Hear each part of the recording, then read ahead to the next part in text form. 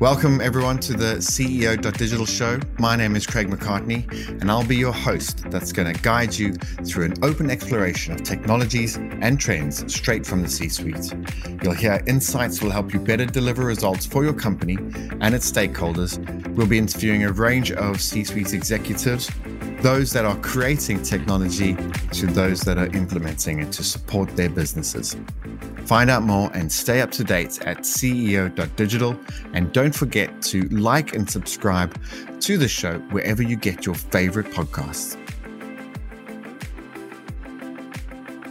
Today's guest is John Arledge. John is a software and technology expert who's currently plying his trade as the VP of Product Management for Akamai Technologies.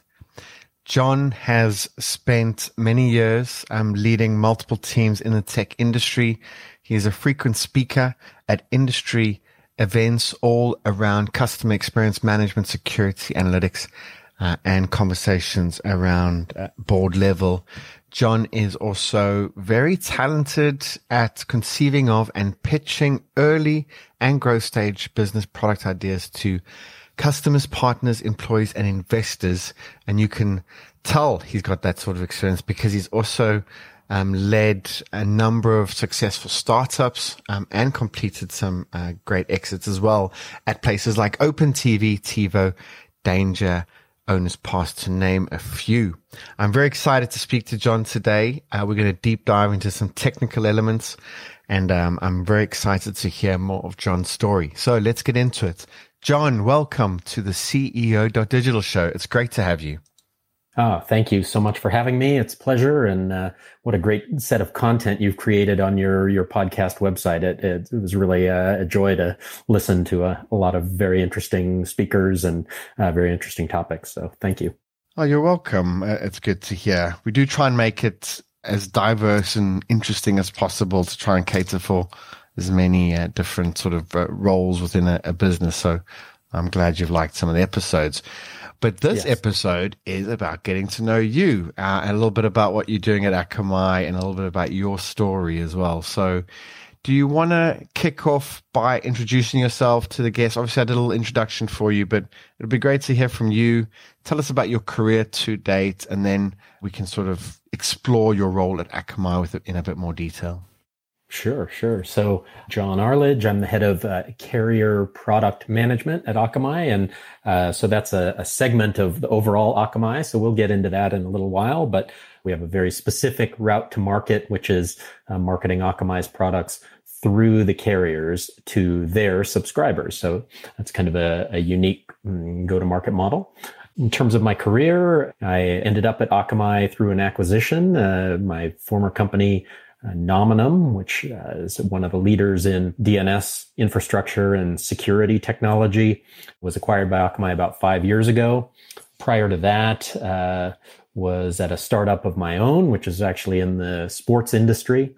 And then prior to that, a number of consumer product companies, one called Danger, that made one of the first packet switched mobile PDAs back in the day when the RIM BlackBerry was really the only other product on the market, and that was $800 or $900, and our product was $200. So your listeners might have remembered a product called the T-Mobile Sidekick. That was how it was marketed.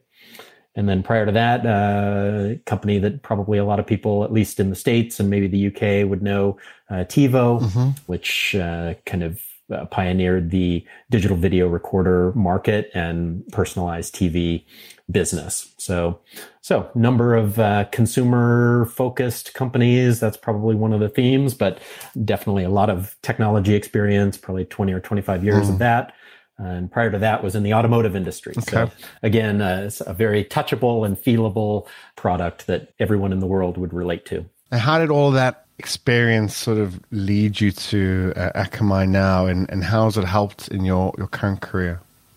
Yeah, I think my passion for technology is really not the technology itself. It's more the application of that technology to improving people's lives, whether that's, TV without commercials or TV on your time, or being able to take the internet with you in the case of the T-Mobile Sidekick, or protecting you from a lot of the the internet's got a lot of bad that comes along with the good, and protecting you from that.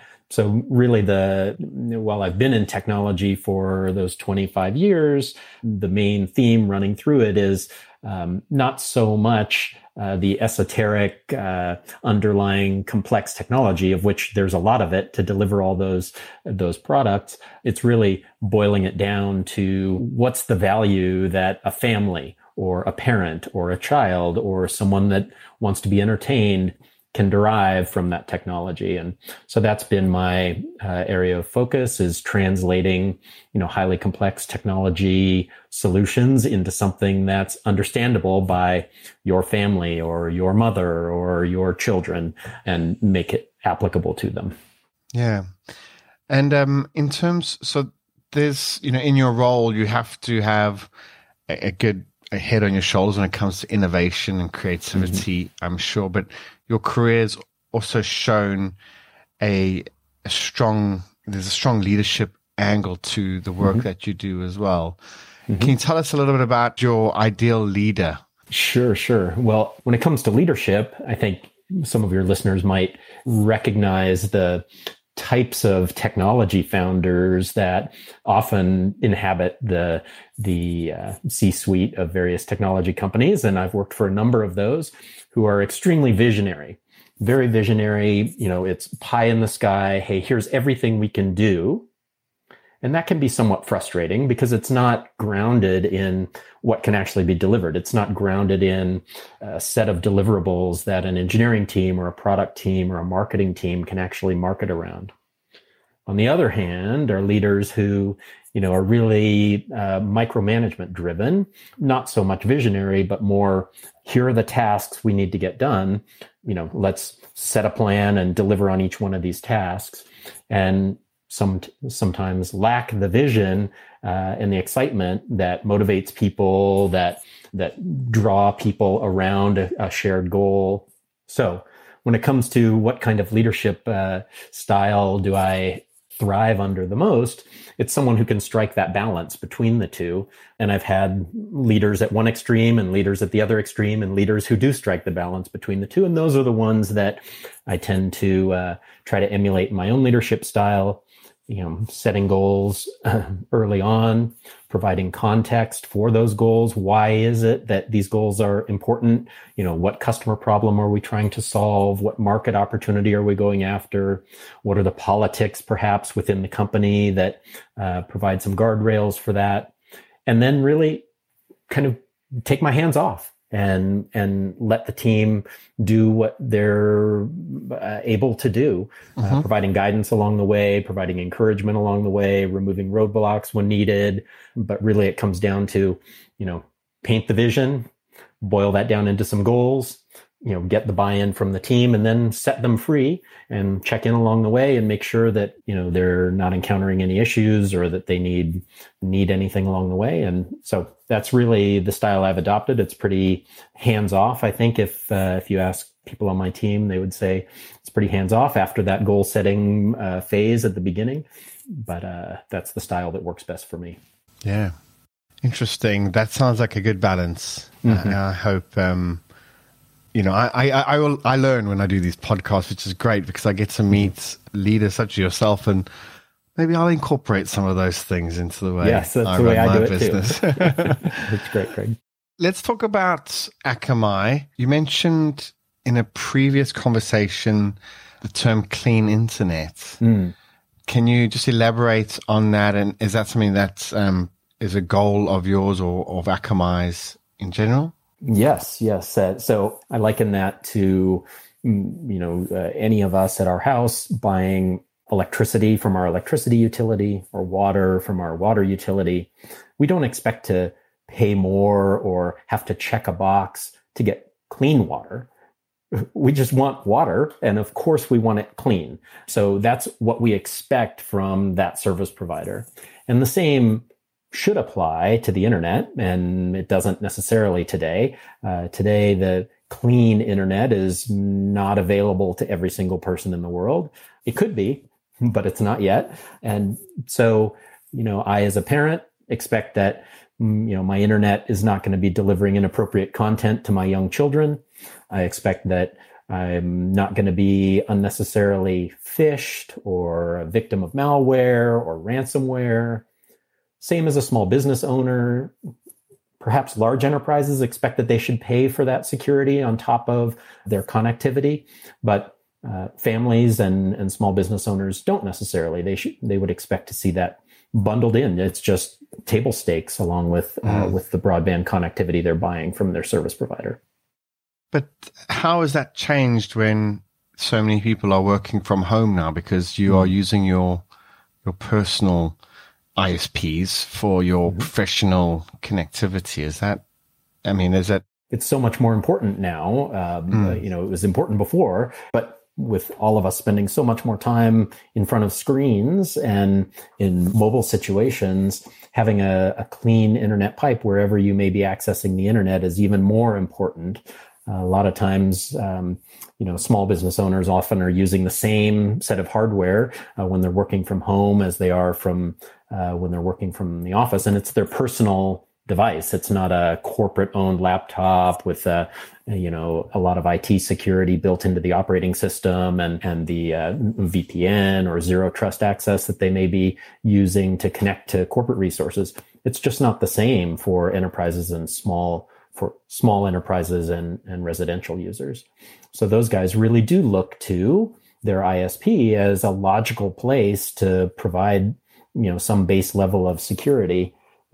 If you're a small business owner, a coffee shop or a small law firm, you may not have any other IT relationships. You don't have a big system integrator. You don't have a relationship with a large consulting company or security company.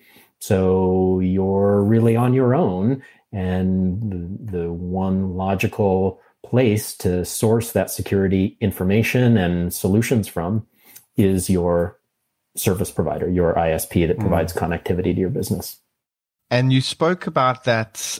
What is the technology that would enable that? You mentioned that briefly. Is that something that you can touch on? Yeah, absolutely. I mean, this is not cocktail party conversation. Usually when my wife, when someone asks, what does your husband do? And she describes my job, and then she mentions the acronym DNS, everybody in the room just, starts yawning and walking away and looking for another drink. But so DNS is the fundamental technology that I'm alluding to when I talk about turning on security at the service provider level and suddenly having millions and millions of homes or businesses protected right away.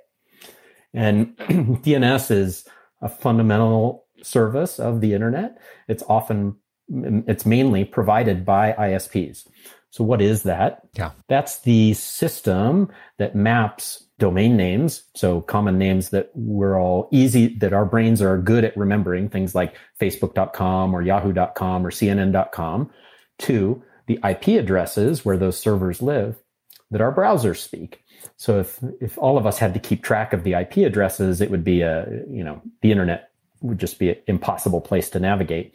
But thanks to DNS, we can type in Ford.com or we can type in Tesla.com and immediately find those IP addresses and that content thanks to the DNS. So that same DNS, which just operates so fundamentally, basically just a phone book for the internet, where is Tesla.com? It's at this IP address, can also be used when we receive one of those frustrating phishing emails that says, this is Bank of America, there's something wrong with your account. Click here to enter your username and password so that you can update your password or log into your account and read a message from us.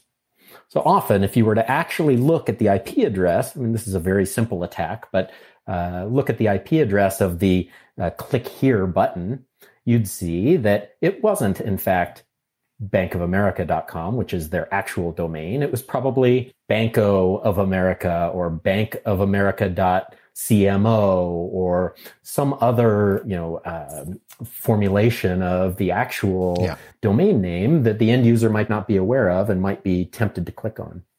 So DNS is just the perfect place to thwart that kind of attack. We can see that a malformed or a bad variant of bankofamerica.com is coming into the DNS server. And then instead of allowing the user to go to that bad site and possibly lose their credentials, we can direct them to a page that instructs them that says, hey, this page is malicious. Are you trying to reach bankofamerica.com? Please retype that into your browser, or please go back to the page you came from rather than entering your data here. So this is just a very simple example, but it explains how that control point within the ISP is so critical to solving, 80% of online threats. It's not 100% for sure, but it's a lot better than 0%, which is what we have today. So this is really the value proposition that Akamai describes to ISPs when we talk about the service to all those brands that I told you about earlier. Yeah. And then DNS security, again, it's handled then by the ISP. I'm assuming that they all have really strong security protocols around DNS. They do for sure. The DNS, because it's so ubiquitous and it's such a neat place and a logical place for good things to happen. It's so easy to find Tesla.com. That also makes it a great place for bad guys to spend a lot of time. It's every browser speaks DNS, every computer, every operating system speaks DNS, every ISP provides DNS. So it is an attack surface that bad operators do try to exploit. And so we do our best to secure that, both just in the design of the software by itself, as well as with added security services for the ISP. So now we're talking about protecting the ISP's infrastructure from attack, not the end users now. This is the ISPs themselves who can be subject to denial of service attacks or tunneling attacks or amplification attacks of lots of different kinds. So part of being in the business of providing DNS security is not only providing security to end users, but also securing the infrastructure itself for the ISPs so that that doesn't get compromised by actors looking to attack at a different point in the network. Yeah, I mean, you said quite a few different attack methods from a cybersecurity perspective. What do they mean for the layman, such as myself? Do I need to know about amplification or tunneling? And what can I do to just be a bit more secure online or protect myself without, having to dig into the weeds of all these cyber terms? Right. For the layperson, I mean, gets back to my earliest comment at the start of the podcast here, which is, translating this extremely complex set of technology into something that the end user values is part of our job as product managers. And so the thing that tends to be front of mind for residential users are two things. One is inappropriate content. If you happen to be a family and want to make sure that your family is not exposed to the bad sides of the internet, however you may define that, that's a number one category. And the second one that appeals to residential users is phishing. They're not so much worried about ransomware. Ransomware attacks usually are going after larger enterprises where the money is, encrypting, large swaths of compute infrastructure within an enterprise and then holding it for ransom. That's not so effective in a house. You might get a couple $1,000 out of you, Craig, or me, but not, hundreds of thousands or millions of dollars. So the two main things that resonate best with families and lay users are phishing. They understand they don't want to get their credentials stolen because that's such a hassle and represents a big risk. And then they also don't want to be exposed to inappropriate content.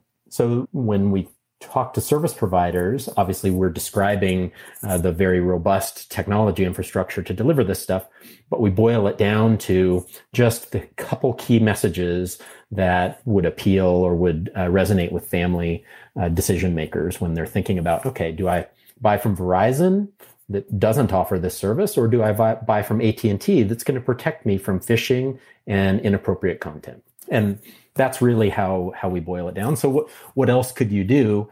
I mean, what I'm talking about here is really the most basic of internet security. So there's not much more that's more basic than this. There are more sophisticated things, lots more sophisticated things you could do. But, below just basic network security and clean internet is really just education. It's, making sure that, all the things we've heard over the last 5 or 10 years, don't click on unknown links. When you get that text message from FedEx saying, hey, there's a problem with your package, click here to enter your username and password. Well, I wasn't expecting a package from FedEx. Just resist the urge to click on that. You're not expecting a package from FedEx. It's fake. So just don't click on it. And same with the email from Bank of America when you bank at Wells Fargo. Just don't click on that thing. So yeah, it is tricky. I'm regularly updating my parents about attacks and just saying, it's not Amazon Prime calling you, asking you for money. Yeah. But it's very easy to get caught out, isn't it? I've nearly been caught out a few times, even though I try and promote this to my parents. You can just catch you on a day where maybe you are expecting a package, maybe it's urgent, or do you know what I mean? So you can be in a different frame of mind. That's for sure. All the time. And that's why they're so effective, and when you send this out to billions and billions of end users, it only takes a few to click to make good business out of it. Yeah. And that's what it is, isn't it? It's a business. It's like a football match, or, you guys are there developing these product services, fighting the attackers. They're just there, again, on their computers, working out ways to get through your defenses, and all it takes is one. Yeah. No, you're exactly right. It's a back and forth. And so, our guys are always our data scientists are always trying to stay ahead of that and, anticipate what the bad actors are planning. And, that's one of the areas that we do spend a lot of time investing in. One of another of our value propositions when we talk to service providers is that, no one sees more internet traffic than Akamai. It comes back to that edge distribution, the hundreds of thousands of servers delivering content and security globally on a daily basis. I think we see 9 trillion DNS queries per day. That's just a gargantuan number. It's something like 30% of the world's DNS traffic rides on some form of Akamai infrastructure. And so, that's a huge data set for us to be able to look for bad stuff from. And, given our global distribution, we can see an attack popping up in Japan, identify that with our machine learning algorithms, and add it to our security feeds so that our customers in Brazil are protected within minutes.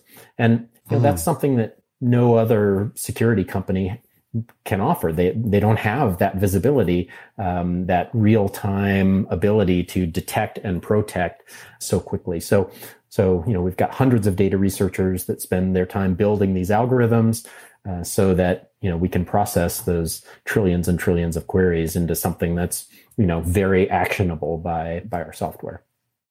Yeah. What are the other challenges that you face when trying to manage all of these tasks? That sounds like a big one. But from Akamai perspective, you want DNS security to be more widely spread or easier to adopt. And you mentioned all your data scientists, but is there anything else that you could share that would just provide a bit of insight into some of those challenges? Yeah, I think one of the big hurdles to having clean internet available to every home and business in the world is just attention and resources at the ISPs. I said ISPs are the best way to get in front of all these people. There's something like 300 fixed line ISPs in the world and 1,000 or so mobile ISPs in the world. So what better way? That's 1,300 companies we have to go after. And so my goal is to, get every one of those 1,300 signed up, delivering clean internet to their end users, billions and billions of users around the world. But, some service providers have the IT resource availability to work on this project and others don't. Many ISPs have, a skyscraper full of engineers themselves and could build this on their own if given enough time and priority. But a lot of times they're working on their digital transformation, their move to 5G, their deployment of network slicing, virtualization, monitoring, et cetera, et cetera. So when someone on the broadband side says, hey, we need to offer clean internet, secure internet to our end users, they say, well, get in line. I've got these 8 other projects. So in comes Akamai, and we can say, hey, we know you can do this, but we have a faster time to market. We can operate this in the cloud. We can, manage it with just a very few minor integration points, and you can be in the business of offering clean internet and secure internet services to all of your subscribers in a matter of a couple months. And if the service providers had to do this on their own, it might take a couple of years to get through all of their priorities, plus the development and testing time. So that's a hurdle. It's a hurdle for service providers, and it's a hurdle for us as a security vendor to get the right priority, to convince the service provider that there is a faster route to market, that this provides differentiation and a ability to retain your customers longer, and even in some cases to charge more for their services in segments where customers really are willing to pay for added security. Thank you for sharing that. I'm just wondering about now, looking ahead to the future. Is there anything that's not getting enough attention in the world of security at the moment, from your perspective? Well, I think one funny thing that I see happening in the market is service providers aren't the only ones talking about internet security. The hyperscalers and other big cloud providers and even browser manufacturers are also in this space. And so they have an interesting perspective, which is we, the advertising-driven cloud companies, care more about your privacy and your security than your ISP does. So we offer now encrypted DNS, which I mentioned DNS a few minutes ago. DNS is this method of providing security and filtering the internet for the benefit of end users. Mm-hmm. And so the hyperscalers and cloud providers are saying, hey, just send that traffic to us and we'll provide you that same security.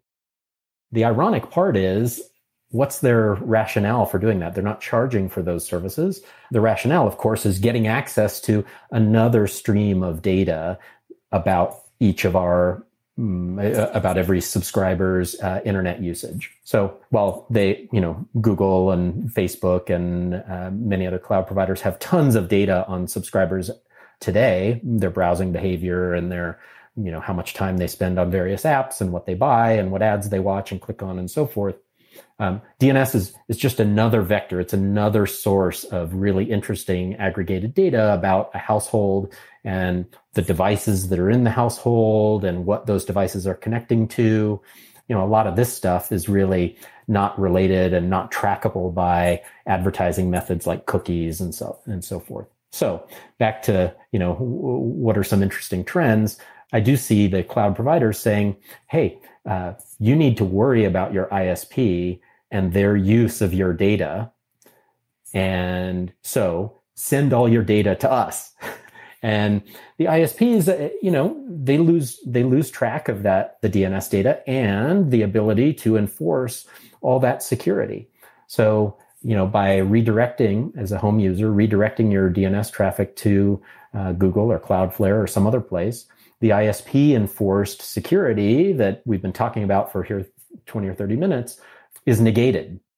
So I feel like, ISPs need to speak up. They need to explain that, hey, they're not in the business of tracking their users and using data for marketing purposes.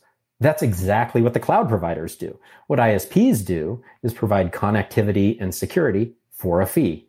They're not in the advertising business, with a few exceptions. Yeah, there have been a few mistakes here along the way, but for the most part, ISPs are not in the business of tracking end user data for the purposes of building an advertising business. So, that's just kind of a interesting dynamic that's happening, and end users might not actually be aware of that, irony going on where the, cloud providers are saying, trust us, we know what to do with your data, or we won't use your data. when in fact that's how their entire business is, what underlies their entire business. Interesting. It's always good to look at it from these angles because, I'd never have thought about that myself. Yeah, right. So let's talk about, let's go to the final section of this podcast. So this is where we get to know a bit more about John behind, the product expert at Akamai. And you actually touched on one of my favorite questions earlier when you talked about your wife, because you said how she describes you. But in this quick fire round, the first question I'm going to ask you is, how does your family describe what you do versus, say, your friends, and then versus, say, your colleagues or perhaps the team that you manage? How do they describe your job or your role? Like, I think if I had to boil it down, if they really thought about it, they would probably say, I'm an internet plumber. And what that means is I'm dealing with the down and dirty, low level protocols of the internet that keep it safe, keep it flowing smoothly, keep it reliable. So, maybe those two terms, if they really thought about it. But really, the bulk of my day is spent, communicating the value proposition and the opportunity to ISPs, about how Akamai can deliver these services and security to their end users. Internet plumbing, it's an interesting way to describe it. Yeah. John, well, thank you so much for spending this time with me to talk about, your role, your career, and all the bits in between. I really appreciate your time, and I know the listeners will as well. And thank you. Likewise. Yeah. Thank you for having me. A very interesting set of questions, and I look forward to working with you again. That's great. Definitely. And just for our listeners, we are on most podcast platforms as far as I believe. So please do like and subscribe, and please be sure to visit our previous episodes and look out what we're doing next. John, thank you again. I'll speak to you soon. Thanks again.